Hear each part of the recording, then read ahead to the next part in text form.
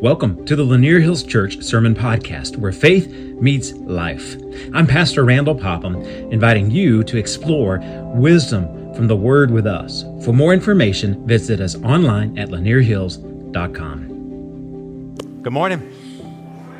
Man, it's so good to see all of you here today to worship with us and to get in the Word, to draw closer to Jesus. I hope that's why you're here today. I hope you have a Bible. If not, it's okay. You can follow along on the screens. But if you have a Bible, go ahead and get out your Bible. We're going to be in John chapter 12. I'm Pastor Randall, and I welcome each of you here to worship with us. I want to say thank you for each of you worshiping with us online, too, and welcome you. I know that sometimes when the weather's bad, it's hard for some people to get out. We do need to be praying for those folks in Tennessee who had a tornado last night. But thank you for being here. I appreciate you coming, man. It's Christmas season, and yesterday I went out shopping with my wife. And I'm not good at that.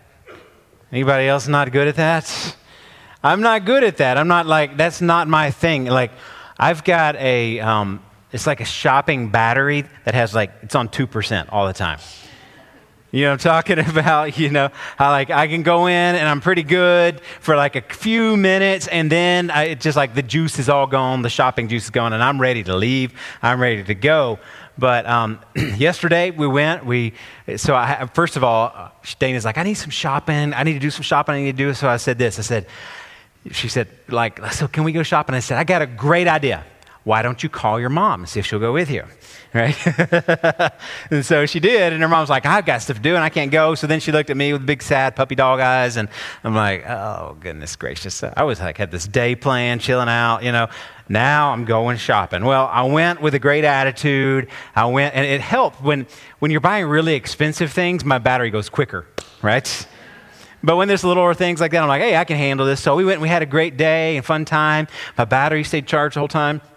We ended up in Dahlonega, because you can't go it's like the Hallmark movie, right? Dahlonega.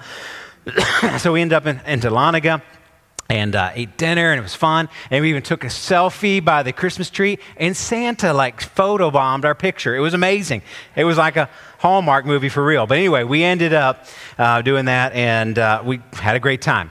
And I survived. The Christmas shopping. That's not my thing. So we made it. And here we are today. We're celebrating Jesus. We're celebrating his birth. We're celebrating, it's Christmas season. And we all have different Christmas things we do at Christmas season. It's family time. Christmas parties. I had 3 Christmas parties this week. I had another one tonight. I had 2 on Thursday I was supposed to be at. Could be at 1. I mean, it's just all the different things that we go through. And then we're going to all show up at Christmas Eve service with our family and friends. We're going to celebrate. There's a lot that we do at Christmas time. But here's the question. Here's the big question. Does celebrating Christmas and doing all the Christmas traditions make you a Christian? Does it? Does it make you a Christian? I bet everybody here would be like, nah, that does not make you a Christian. But why celebrate something if you're not a Christian, right? But what does it mean to truly be a Christian? So I wanted to just kind of dig in a little bit and do a little bit of statistics and find out online and find out just what it means in America.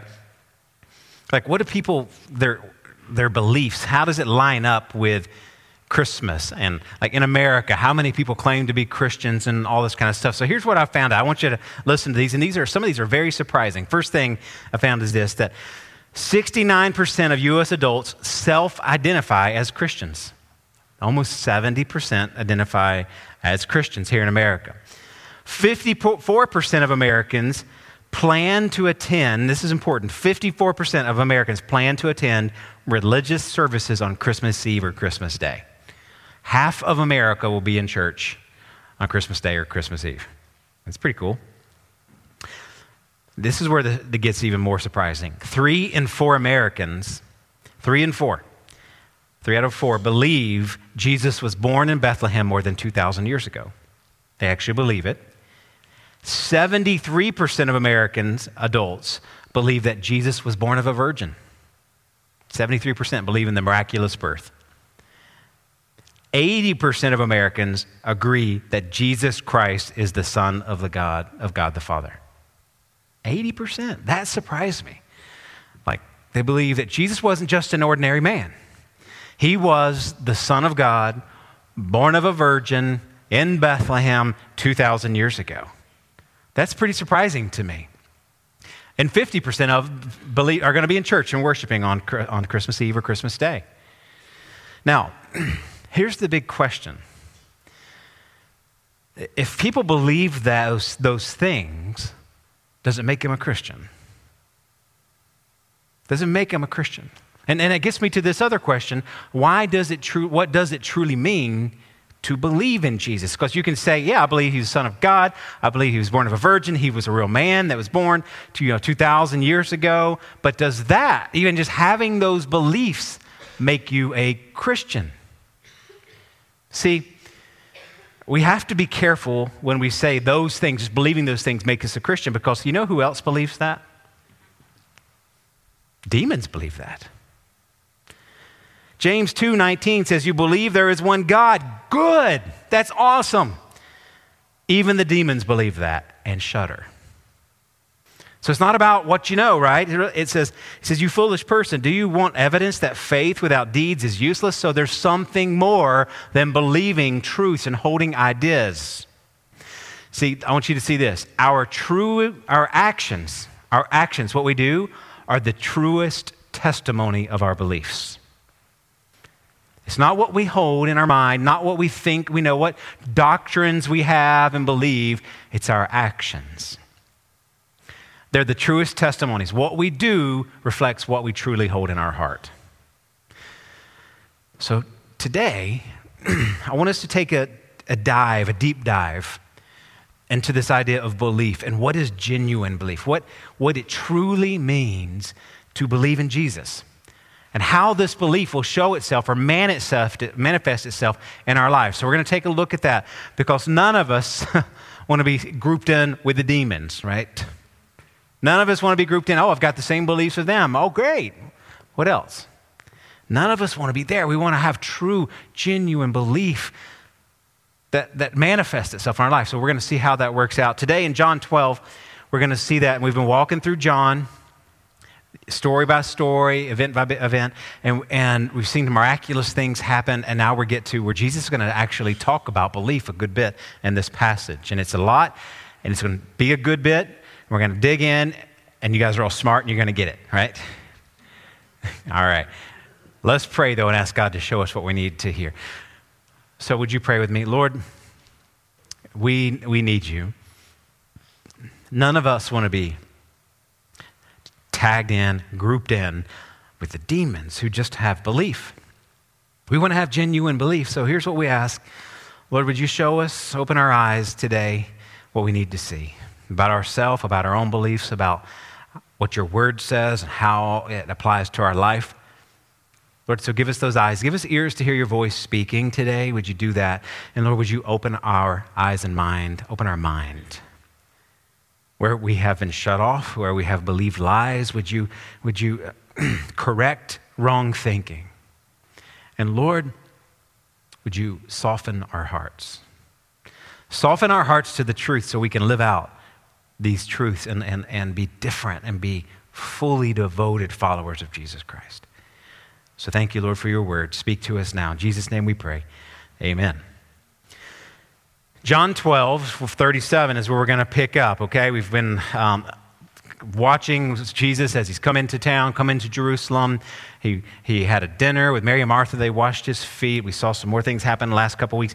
Now we're going to pick up in verse 12 and verse 37, in chapter 12 and 37. I'm going to read through it and then come back and help us understand it. It says this: even after Jesus had performed so many signs in their presence, they still would not believe in him. This was to fulfill the word of Isaiah the prophet. Lord, who has believed our message, and to whom has the arm of the Lord been revealed? For this reason, they could not believe, because as Isaiah says elsewhere, he has blinded their eyes and hardened their hearts so that they can neither see with their eyes, nor understand with their hearts, nor turn, and I would heal them. Isaiah said this because he saw Jesus' glory and spoke about him. Yet at the same time, many among the leaders believed in him. But because of the Pharisees, they would not openly acknowledge their faith, for fear they would be put out of the synagogue. For they loved human praise more than the praise from God. Then Jesus cried out, "Whoever believes in me does not believe in me only, but in the one who sent me. The one who looks at me is seeing the one who sent me. I have come into the world as a light so that no one believes in me should stay in darkness. If anyone hears my words but does not keep them, I do not judge that person." It's interesting. We're going to come back and talk about this. He says, "For I did not come to judge the world, but to save the world. There is a judge for the one who rejects me and does not accept my words. The very words I have spoken will condemn them at the last day. For I did not speak on my own, but the Father who sent me commanded me to say all that I have spoken. I know that his command leads to eternal life. So whatever I say is just what the Father has told me to say." All right, a lot there. We're going to unpack, but if you ask there's one word that runs as like a thread of a theme through this scripture. It's the word belief. It's mentioned 7 times directly, and then other times referred to about what it means to believe. And so for us to get this grasp of what genuine belief is, let's go back through it. I'm going to kind of break down these verses and help us understand it. First thing we're going to see, in verse 37, it says this: "Even after he had performed so many signs in their presence, they still would not believe in him." Now think about this. Here's what they had seen.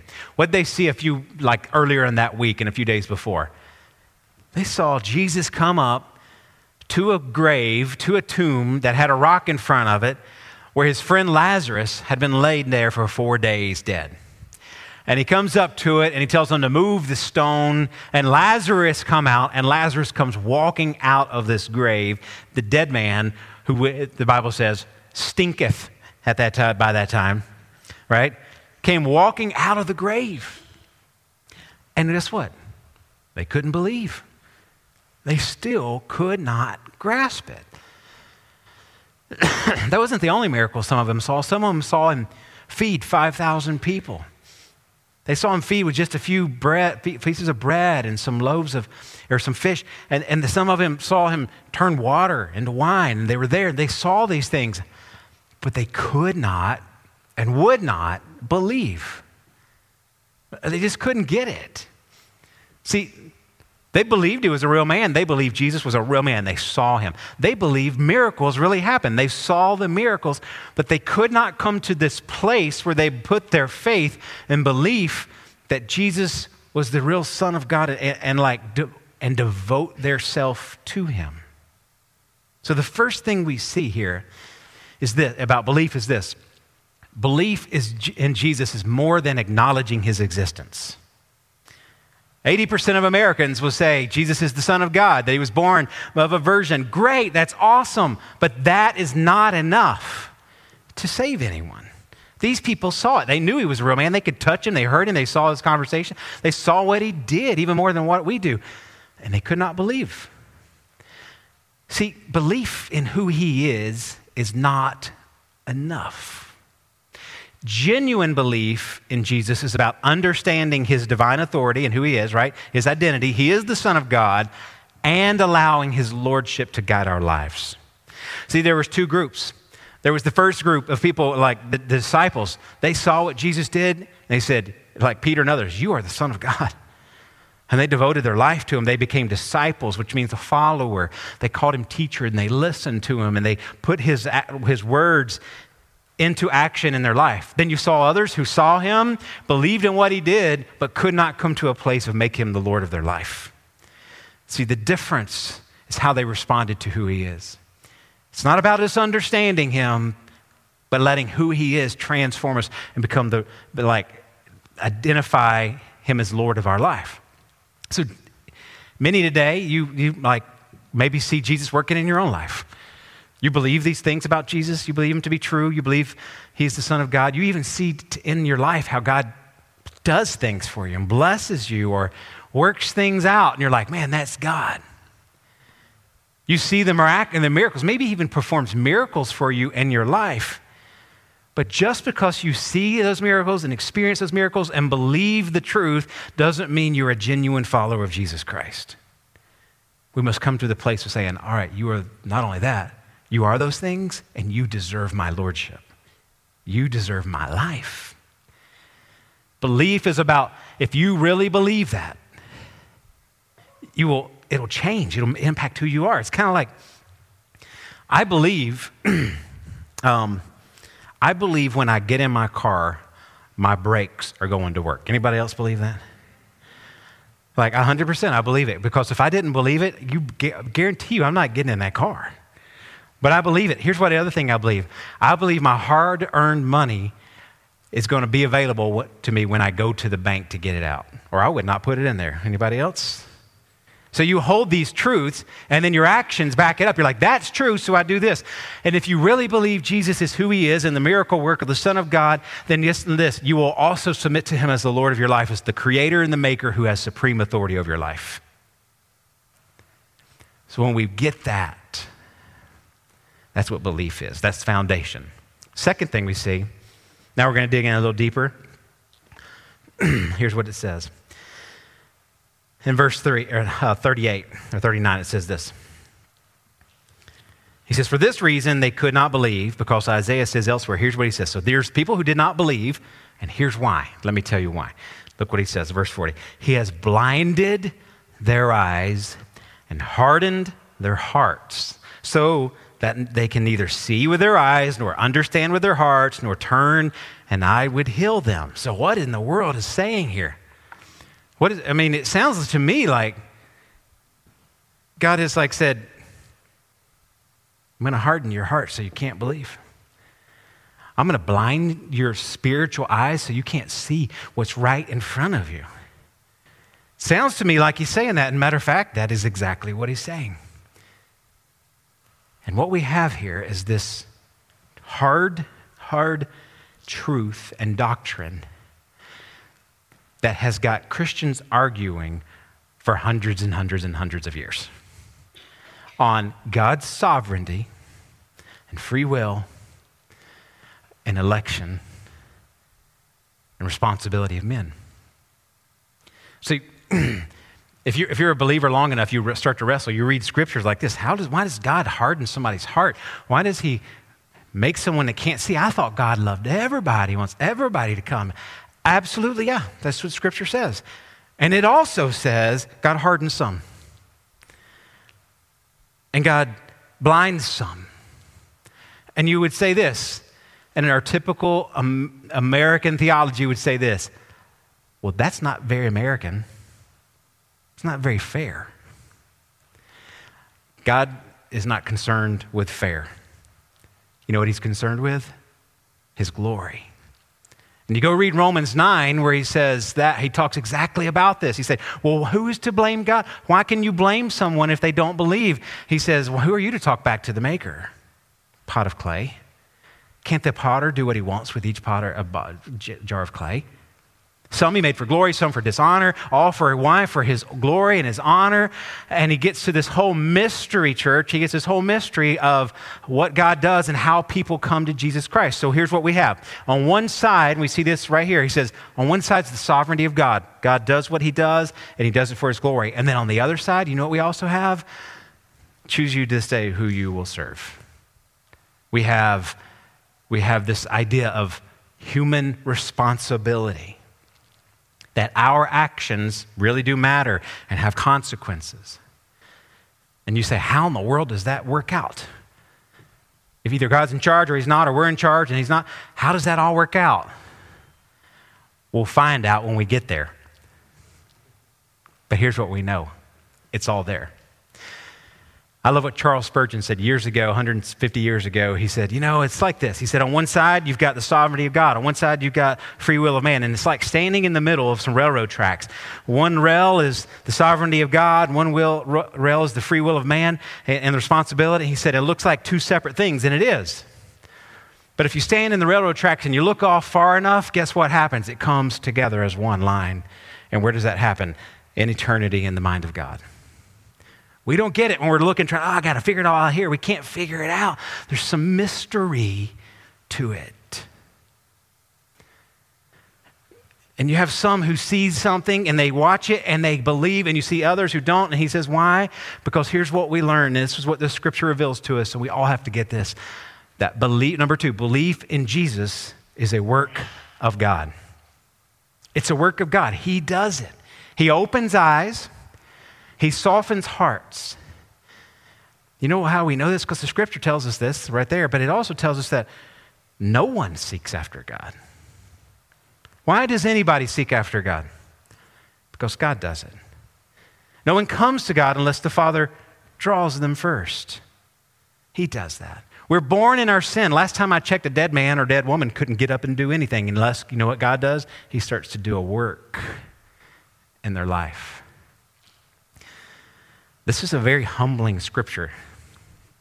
And some of us may read that and go, well, that's not the God I know. I thought he loved everybody, wants everybody. Yes, he does, because here's what we know too. Jeremiah 29, Jeremiah says this, you will seek me and find me when you seek me with all your heart. The promise is this, if you want to know him and you seek him, you will find him. Here's what I know. Everybody gets what they want. If you seek after God and you want God and you want to have a relationship with him, you know what that means? God has begun the work of softening your heart. And he has begun to open your eyes so you can see. And you know what you want? You pursue him and you get him.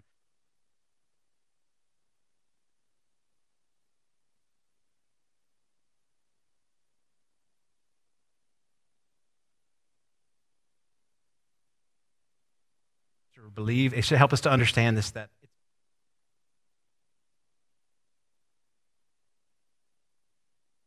of God's grace in our life. Open our hearts and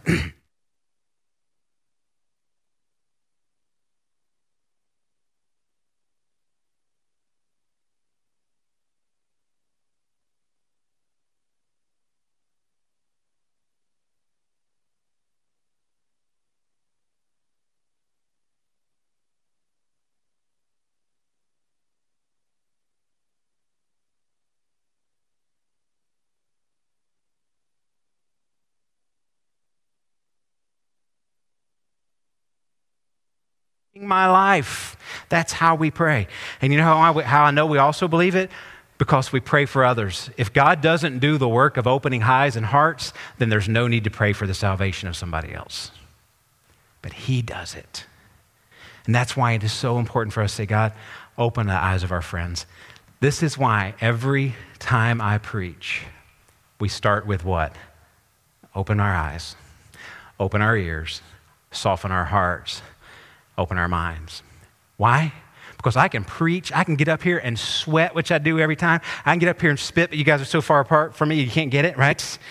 I can spit and sweat, and I can teach the scripture. I can bring the most important analogies, show all these things. But if God does not open your heart and open your eyes, there's no way you're coming to him.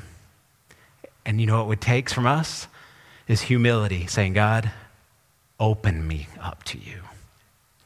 Would you do this work in my heart? So nobody can boast. All we can do is say, God, thank you. Thank you for this. Thank you for opening my eyes, opening my heart, softening my heart to you. Thank you for helping me to hear your voice, because it's a work of God. We have to get this and understand it. But here's the promise.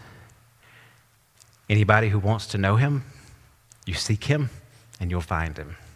When you seek him with all of your heart. And you know why you want him? Because he started that in you. So that's important. Let's keep going. Verse 3, or point 3. Starts in verse 42. Let's read here. Verse 42. So some didn't believe because God had hardened their hearts. And then he says in verse 42, yet at the same time, many, even among the leaders, religious leaders, believed in him. But because of the Pharisees, they would not openly acknowledge their faith for fear they would be put out of the synagogue. For they loved human praise more than the praise of God. So it's an interesting phrase here. So there's different forms of the word belief. And this form in the Greek where it says this, they believed in him, it's like a past thing that happened. It's a past thing, not an active, it's past. They believed, they saw him do these things, and they had this belief, but it wasn't enough, it wasn't an active belief in their life. And so when it came to being courageous in their faith, they didn't have enough faith to even say, yes, we follow him, like these other people do. So here's the third thing we learn. Belief in Jesus demands courage. It demands courage. It believes it's the ability to say, this is so real that I don't care what it cost me. I have belief. I believe it to be true. It's like the bank thing. I believe it to be true. I put my money in there, so I'm going to live it out. It's the same thing with our courage and faith in a world today, listen especially, where it's not socially acceptable to have faith in Jesus Christ. But we're called to be courageous and have courageous faith.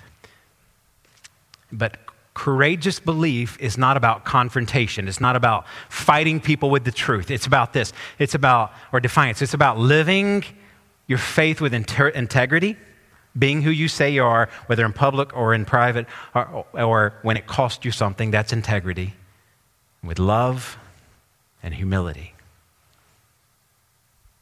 I got challenged on that this past week. I was out Friday with one of our young people in our church, a guy named Alan, who's working with our young adults and college students, and God's called him to preach. He's a great communicator. He's going to preach for me in a few months. But we were out for lunch and talking about ministry and life and the sermon he's going to be preaching and just kind of pouring into him. We were at Cheddar's about 11:30 on Friday, and we finished our meal after talking, and then we get up and we start walking out. I'm ready to go to the next appointment, and he stops and sees this lady who is sitting across the booth from us on the other side, and he just stops and said, "Ma'am, I love your hat." And she had this, I couldn't even tell. I didn't even notice the lady, right? But he's got this hat on. She's got this hat that's got like Bugs Bunny and, all the cartoons a lot of us grew up with. It's got all these cartoon characters on it. And he's like, "I love your hat." And she just goes in talking about, "Oh, I got this hat so many years ago. I went and, she just starts spilling out. And this is an older lady. And he said, "Well, ma'am, thank you for talking with us." He said, "Can we pray with you? Is there anything in your life that you need praying for?" And I'm like, I just all of a sudden felt, I used to be that way. I used to notice people and want to be public about my faith, but now and I'll be honest with you, I'm just ready to get on to the next appointment. I'm on to the next thing.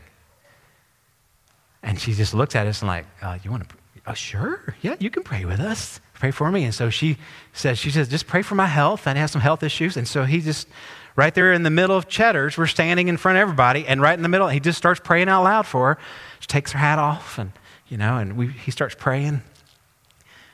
And then when we're done, I look around, and everybody in the other booths have joined us in prayer. And I'm just like, here I am, the preacher, trying to pour into this young man. He's just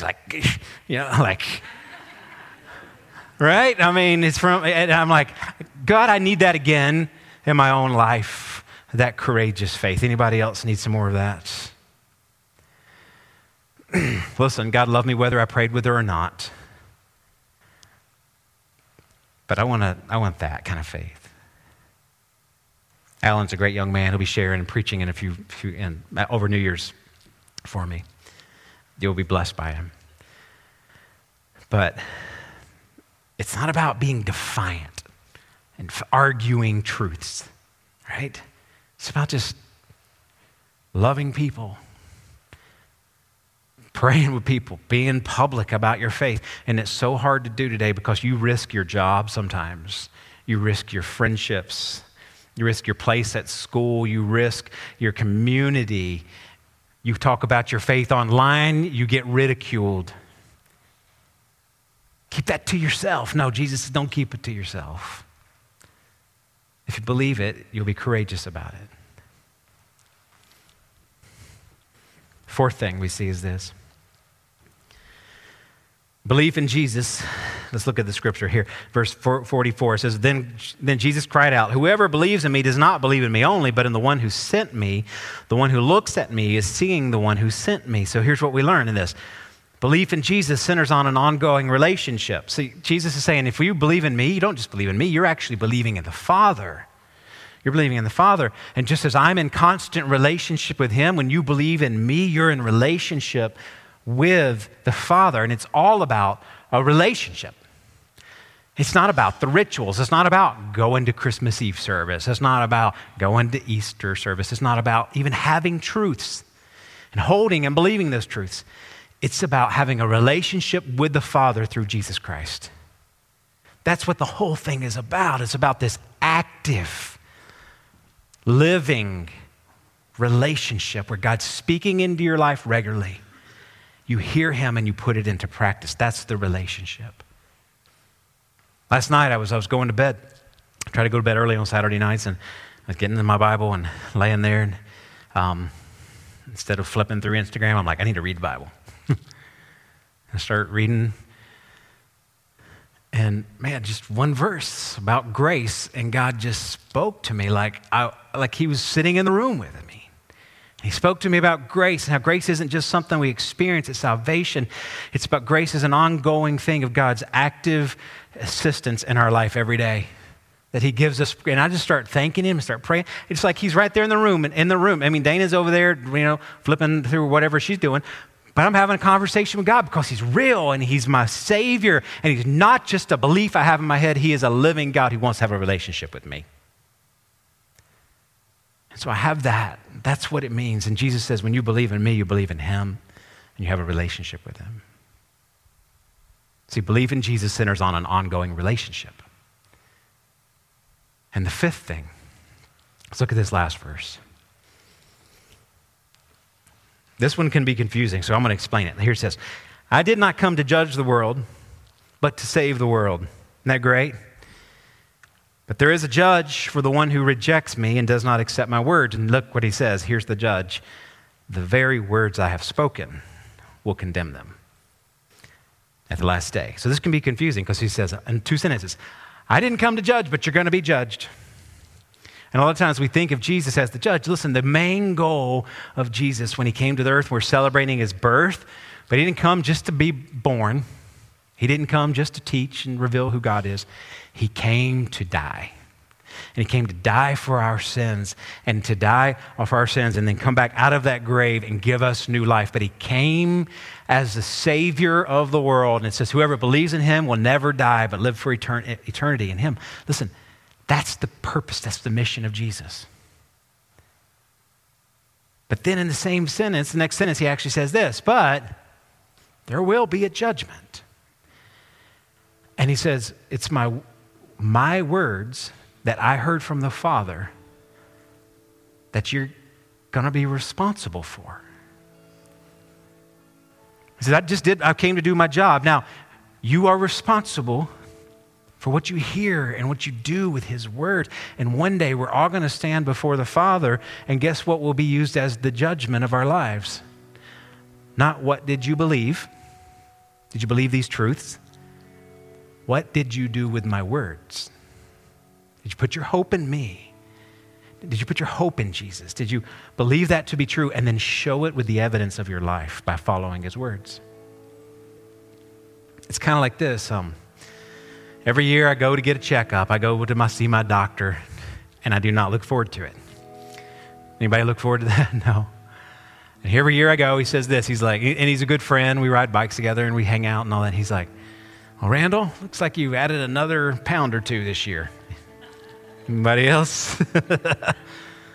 Looks like your blood pressure's up a little more than it was, and looks like, and he kind of goes through all this, your blood work, and I'm still in great shape, but it's always a little bit worse. And here's what he says: you probably could watch what you're eating. You probably need to watch what you're eating. If you want to cut that off, you keep that pattern, you're going to end up in trouble. And he says you probably need, he just goes through this. He gives me some advice.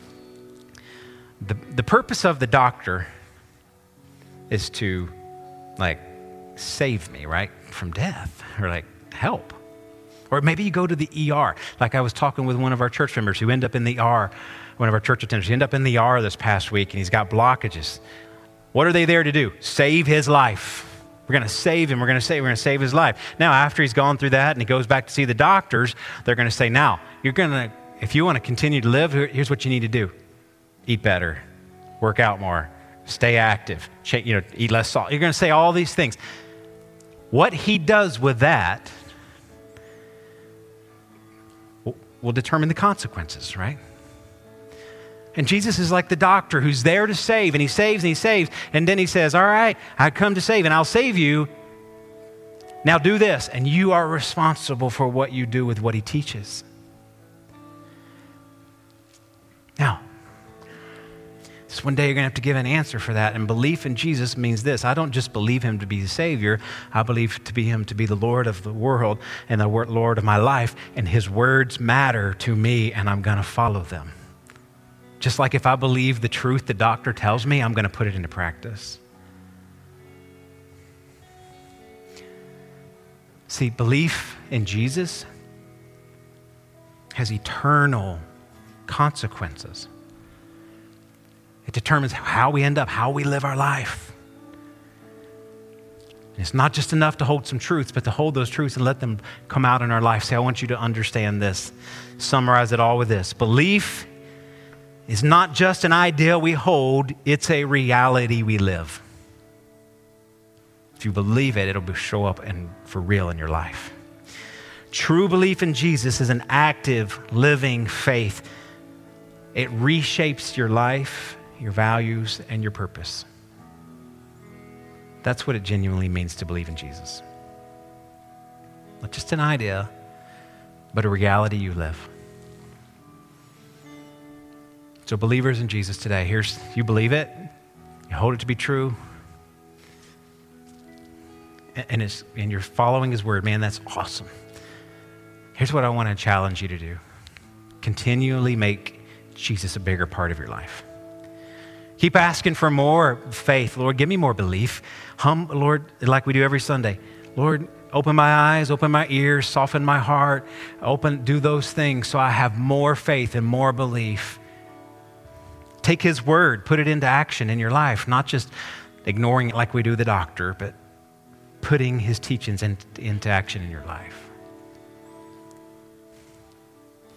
I mean, this Christmas, what if you began to say, that's what I want. I want that genuine faith, walking in relationship with God the Father. And listen, maybe you're here today and you don't believe in Jesus, but something's stirring inside of you. You're like, I don't know. Maybe you're online, you're watching, you're like, oh, maybe I've never really believed it, but there's a desire in you. You know why you have a desire? God is up to work in your life. He's creating something. He's doing his work. He's opening your eyes, helping you to see. And I challenge you to say this, God, give me belief. Give me more belief. Watch what happens. Would you pray with me? Let's pray. Father, we humble ourselves right now before you, knowing that you are the creator, the maker. You came to save us, and we give you thanks right now. Church, can you just thank Jesus right now that he came into this world to save you? And if he has opened your eyes and softened your heart and given you faith and to believe, can you thank him because he did that in you? Just thank him right now.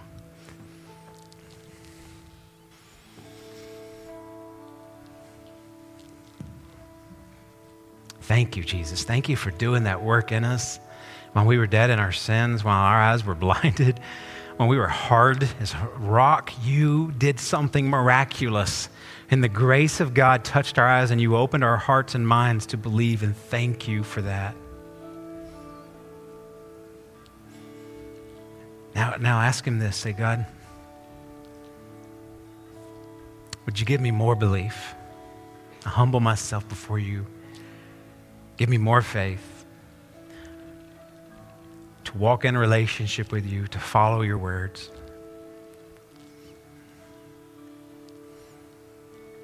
To live courageously for you.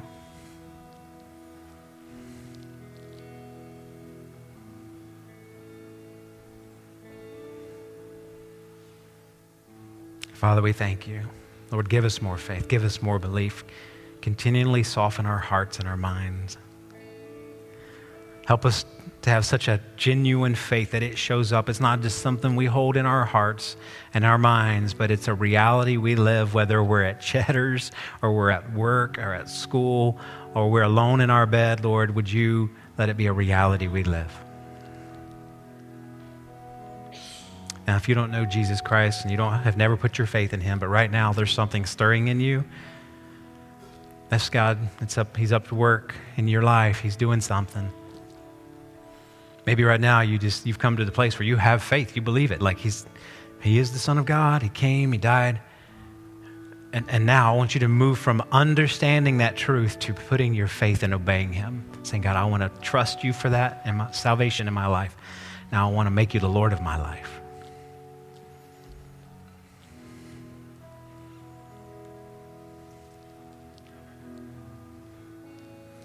And start today in having a relationship with him. If that's you, in just a moment, we're going to sing and we're going to worship. During that time, take a communication card, write your name on it. On the inside, check in there, I'm committing my life to Jesus Christ.